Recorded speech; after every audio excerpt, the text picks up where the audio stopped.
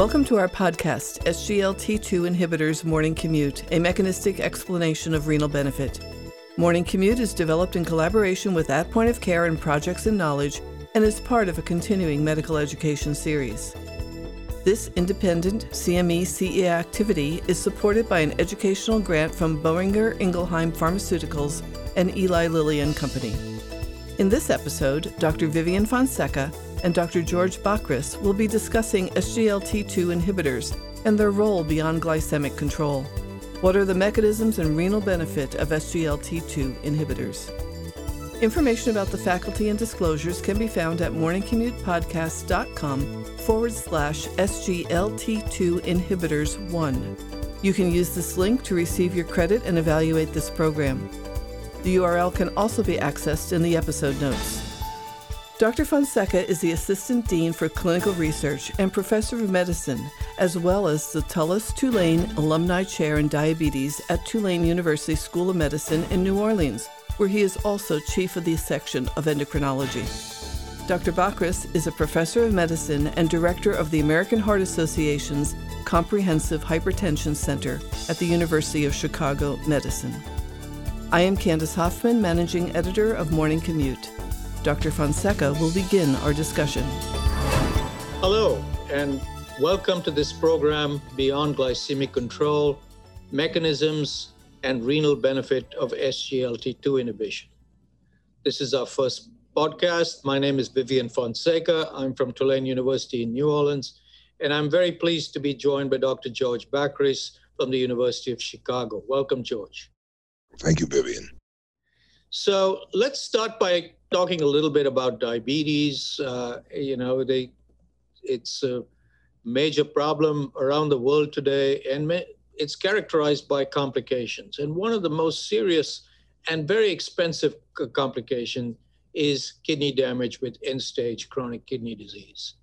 And but not everybody gets it. And so, George, what is your perspective from a nephrology point of view on the potential for somebody with diabetes to get chronic kidney disease? Well, if you look at the statistics, first of all, you're totally correct, Vivian. It is an epidemic. And in fact, there are going to be more than double the number of patients on dialysis in 2030 compared to 2010. And that is a lot of people. And interestingly, the people that are having the biggest problem are the people in Asia, specifically Taiwan. And there's no clear reason why they're having this issue. But as you correctly point out, not everybody with diabetes develops kidney disease. Part of that is because they die before they've had enough time to develop it. But the other part of it is if you actually look at people and correct for longevity, about 40% of people with diabetes are going to develop kidney disease. Why do they develop it and not everybody develops it? Well, first is a genetic predisposition. Usually these people have a history of kidney disease in the family.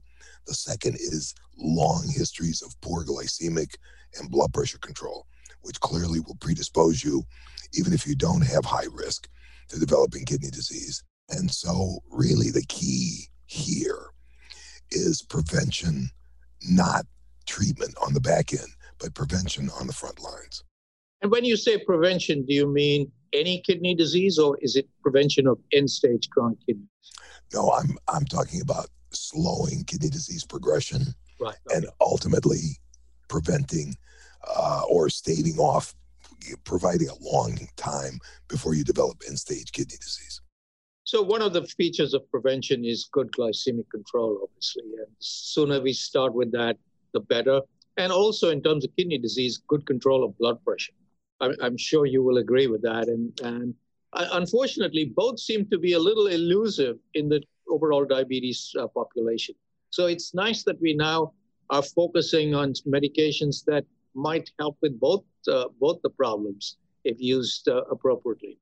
Absolutely. And let me just add that the most recent guidelines from the American Diabetes Association strongly recommends blood pressures of less than 130, strongly recommends glycemic control, and this is very early on. And lastly, and as importantly, there's some evidence to suggest, at least from a kidney standpoint, good lipid control is very important in terms of staving off the progression, at least in people with GFRs between 60 and 30. Once you get below 30, there's not much you can do. I think the audience needs to understand that if we're talking about diabetes and kidney disease is something that results from diabetes. And the reality is, if you think about it as adding gasoline to the fire is diabetes, and poor glycemic control and poor blood pressure control is the gasoline being added to the fire. And the sooner you put the fire out, the more likely you are to preserve the house that you're in. What's happening now is the fire is on burning, and by the time they come to people like me, 80% of kidney function is lost, or 70%. We cannot reverse that. This is irreversible. We need to stop the destruction before it gets too far, just like the fire. I agree with you, but it's very easy to see that for people with GFR between, say, 30 and 60. It's the earlier patient in primary care who doesn't possibly take the disease very seriously. Right. And there's also been a lot of confusion in the guidelines. I'm glad you brought up the ADA guidelines, because they and others shifted on blood pressure goals, 130, 140. I feel that hasn't really helped, in this because of lack of evidence. Well, let me make a point. I think that the point we were trying to make in the guidelines is, if you're at 140 or higher, there is no question in anybody's mind that you're hypertensive.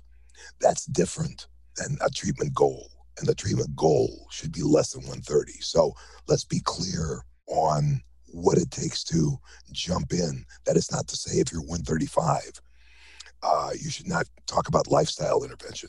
You should not talk about low sodium diets. But to jump in with multiple medicines at 135 to 138, that's not necessarily the answer either. The problem is that there's an additional problem, and I haven't mentioned it, and that is that primary care physicians are not telling the patients that they have kidney disease. In fact, there was a survey that was done nationwide. Only 46% of people with stage 4 CKD, that's a GFR, less than 30, actually knew they had kidney disease. That means more than half didn't know they had kidney disease, and they lost 70% of their kidney function. Yeah, let's come back to that, but that brings me to a very important point. How do you diagnose chronic kidney disease, both in people with diabetes and those without diabetes? So that's a very easy answer. You need to do two things. Number one, you need to measure the serum creatinine, and the lab will calculate an estimated GFR for you. And the second very important thing that is not being done is you need a spot urine albumin creatinine. And that spot albumin creatinine is part of the diagnostic criteria to actually tell you where you are. There are people spilling a lot of protein that have reasonable kidney function. That does not reduce their risk. The risk is actually quite high. But most physicians are missing that because they're not checking it. And there's a huge push right now by the National Kidney Foundation to get primary care physicians to routinely measure albuminuria at least annually, if not twice a year, in people with diabetes. Yeah, that's a very important quality measure as part of the overall care. But let me ask you about the GFR. You've got unfortunately, you can have a GFR of 89 and be classified as having chronic kidney disease, and people tend to not pay enough attention because they're far, far away from dialysis. So as people get into kind of denial, it's very easy to deny that you've got kidney disease. And I wish that cutoff for diagnosis wasn't made so high, so people took it more seriously when it's, say, 65, and you're getting to a point where it's a slippery slope to serious problems. Oh, Vivian, let me explain the rationale for that, because this goes back now over a decade. When this was being put together initially, the concept was to mimic the oncologists and staging of lymphomas and cancer. And so there's a stage 0 where you've got a problem, but we can deal with it. And then in addition to that, there's other staging that goes along with that in terms of risk. So they decided to do it as a risk stratification and different stages.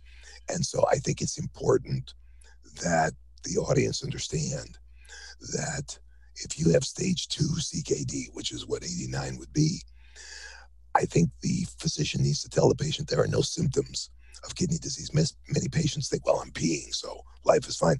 There are people on dialysis that are peeing. It's the quality of the pee. And number two, so this is an asymptomatic disease, just like hypertension. People don't know they're hypertensive, they have a stroke. So they need this information, they need education, and they need to know that it's not yes or no, or we're going to prevent this or not prevent this. It's slowing the progression down. It's educating the patient to work with you. That's what's critical. Yeah, let me get back to the issue of microalbuminuria and albuminuria. Clearly, it's an important risk factor for not just kidney disease, but also heart disease, and very important to do, and I do it routinely. But there are many people, and it also guides your treatment in terms of RAS blockade in the past.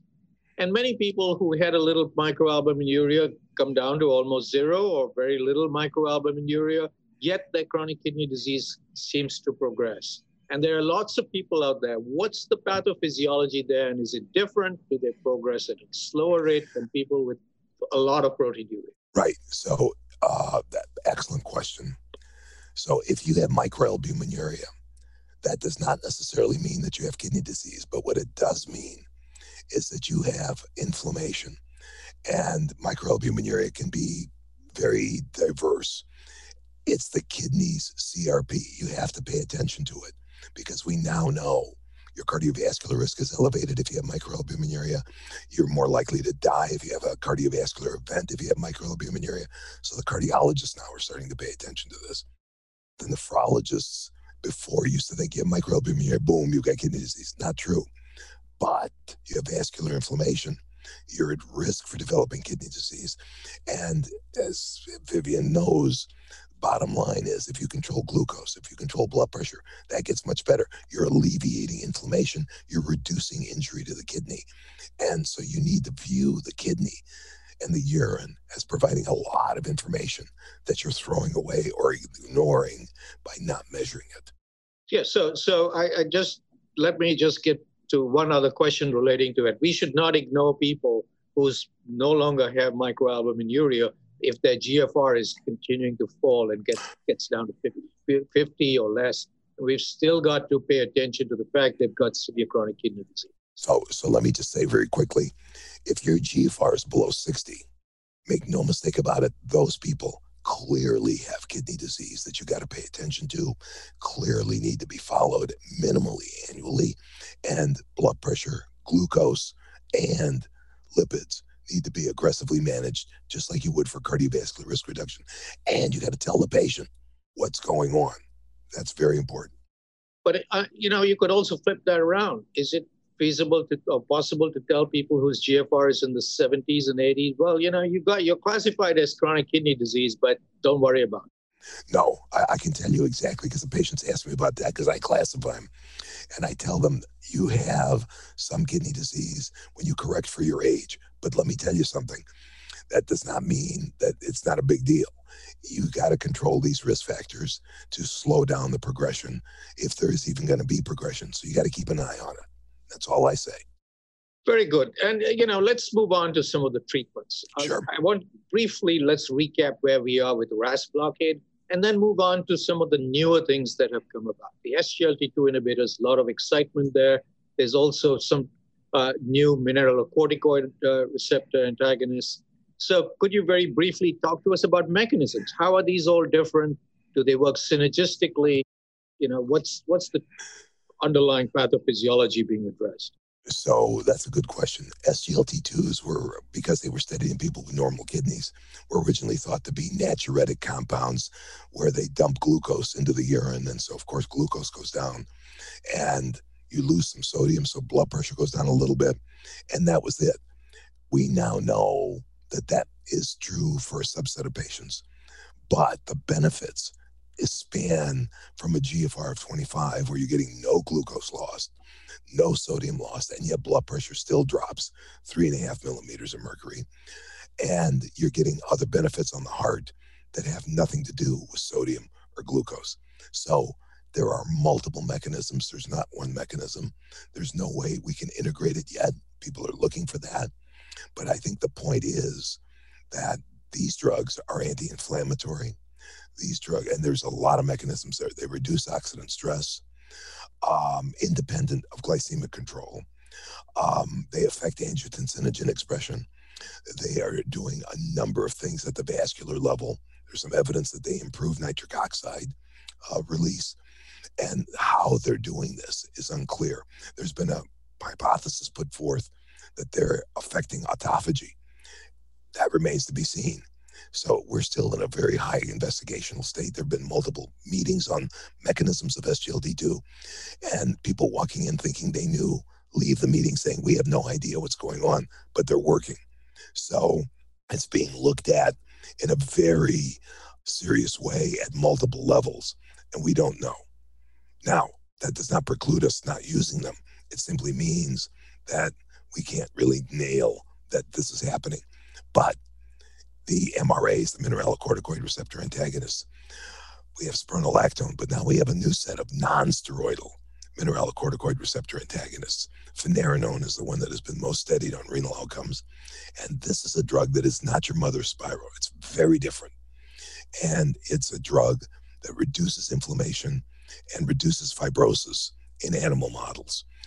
Interestingly, in the trial that was published in New England Journal in October, there was no blood pressure reduction that was significant, only 2 millimeters, even less than SGLT2s, no effect on glucose, and yet it reduced albuminuria to a similar extent as SGLT2s, and it reduced progression of kidney disease by a significant amount compared to standard of care, which included maximum doses of ACEs and ARBs.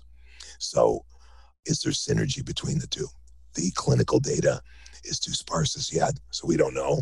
There's animal data that suggests that on fibrotic mechanisms, there is some synergy, certainly additivity on proteinuria reduction, and that remains to be seen clinically. Before we move on, let's talk a little bit about some of the other diabetes medications. Do they have beneficial effects on the kidney, or is that all related to glucose lowering? I'm talking about GLP-1 receptor agonists, Right. DPP-4 inhibitors. There have been some claims there over the years. Most of those effects, to me, look very minor. But I'd like your perspective. No, you're 100% correct. The GLP-1 RAs, semaglutide, liraglutide, they definitely have some effects on albuminuria in people with advanced kidney disease. There is a commitment to study this by the company, and there is a trial called the FLOW trial, which is ongoing right now. It's recruiting, and that is going to study semaglutide on CKD progression in diabetes. There's some hope that based on analyses of the trials that have been done already in the subgroup of people with CKD, that it's going to be beneficial. Remains to be seen, but people are optimistic. The other drugs, the DPP-4s, metformin, everything, I would say, to use a New York phrase, forget about it. They're really not doing anything. Controlling glucose is fine, but we're done. They really aren't doing anything specific. But George, let me argue with you a little bit on this. Sure. We tend to be dismissive about modest changes in what we do, like take blood pressure, for example. 3-4 millimeters of mercury, people think is not a lot, but day in, day out, over 5 years, I don't know, we don't have a good way of quantifying overall exposure over a long period of time, which if you look at the same with glycemia, relatively modest reduction over a long period of time might have as much, if possibly even better impact than reducing it for a few days. Vivian, I could not agree more. In fact, there's an editorial coming out in JACC. There's a large study that looked at time in blood pressure range. And it clearly shows that the greater the time in a blood pressure range, the better your outcome, independent of what you see at one point in time. Fits beautifully with what you're talking about. And I'm sure that's true for glucose as well as blood pressure and probably lipids as well. And so I think it's important for the patient to understand that, because many patients don't like taking a lot of medicines. They'll take 2 pills one day, 1 pill the next, maybe all of them one day, and they think it's okay because they're doing something. That could not be farther from the truth. And I think this is an important point that you brought up. People often say, well, you tell them your blood pressure is high, and they say, well, it's white coat hypertension, doc. You told me this, or your partner told me this, and otherwise I'm great.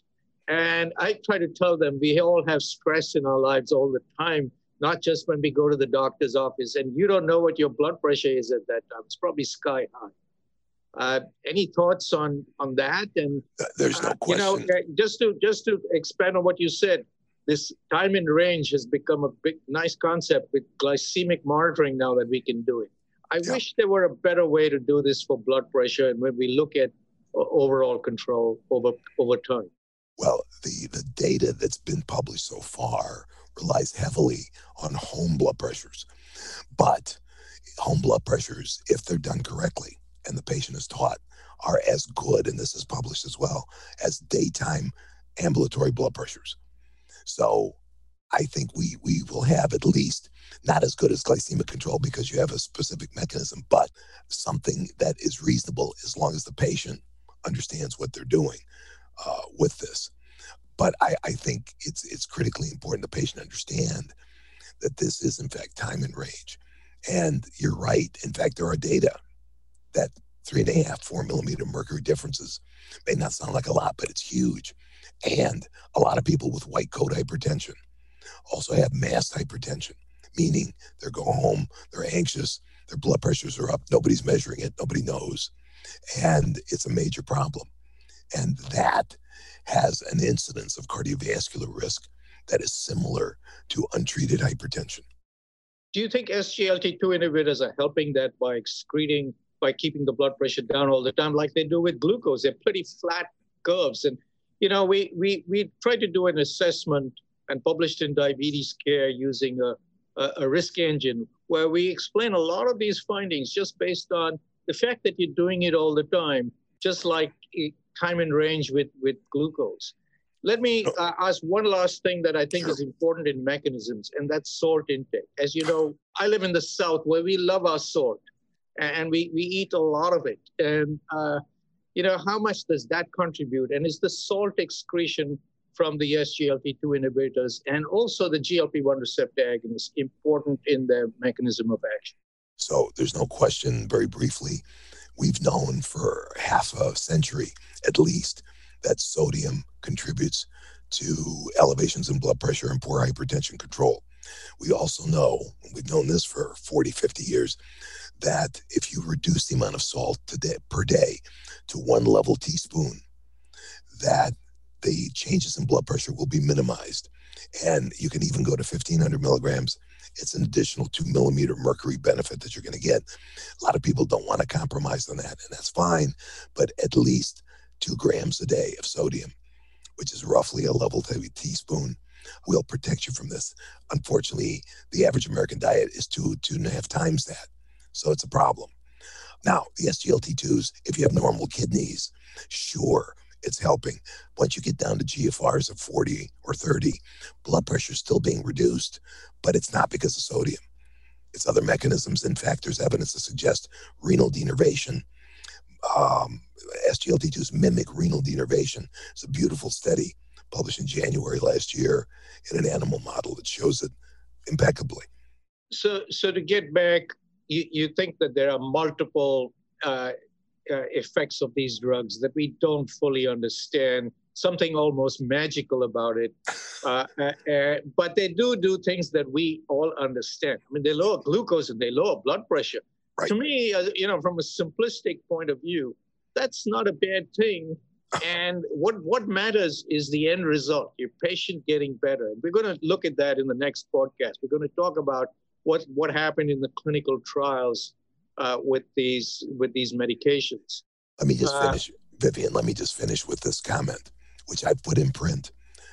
These drugs are cardiorenal risk-reducing agents, irrespective of glycemic control, because we've seen it in non-diabetics. We're going to talk about it. We've seen it in heart failure. So I think it's important to understand this is not your mother's glucose-lowering pill. It's far beyond that. And is there any differences between drugs? Do you think, some have SGLT1 inhibition and some people claim that that's better? Do you think that affects, or is it because it's not in the kidney, it's not important? The problem is we do have a recently published trial with sotagliflozin, which is both SGLT1 and SGLT2. And the bad news is that SGLT1 inhibition definitely could be doing something in the gut, definitely could be doing something in the heart and even in the kidney. Unfortunately, the trial was stopped early because of financial issues. And so we really, other than the cardiovascular data, don't have a lot of good data to hang our hat on, which is very unfortunate because it does need to be explored more. There was one other trial with tergliflozin that didn't quite show as spectacular benefit. We'll come back to the details of the trials, but what I'm getting at here is there differences in mechanisms of that. Yeah, I think if you take the SGLT2s together as a package, I think it's a class effect. And this has been argued from the podium. But I think if you take the totality of data, I really do think it's a class effect. And I know others like Mark Cooper think it's a class effect. So that would be my take on it. Well, George, I want to thank you for that excellent discussion about going beyond glycemic control for benefiting the kidney and the various mechanisms of some of these new agents that have come in. I'd like to invite everybody to our next podcast where we will be discussing the specific data on, as seen in clinical trials, showing these benefits, particularly on the kidney, as well as cardiac benefits. Thank you very much for your attention. Thank you.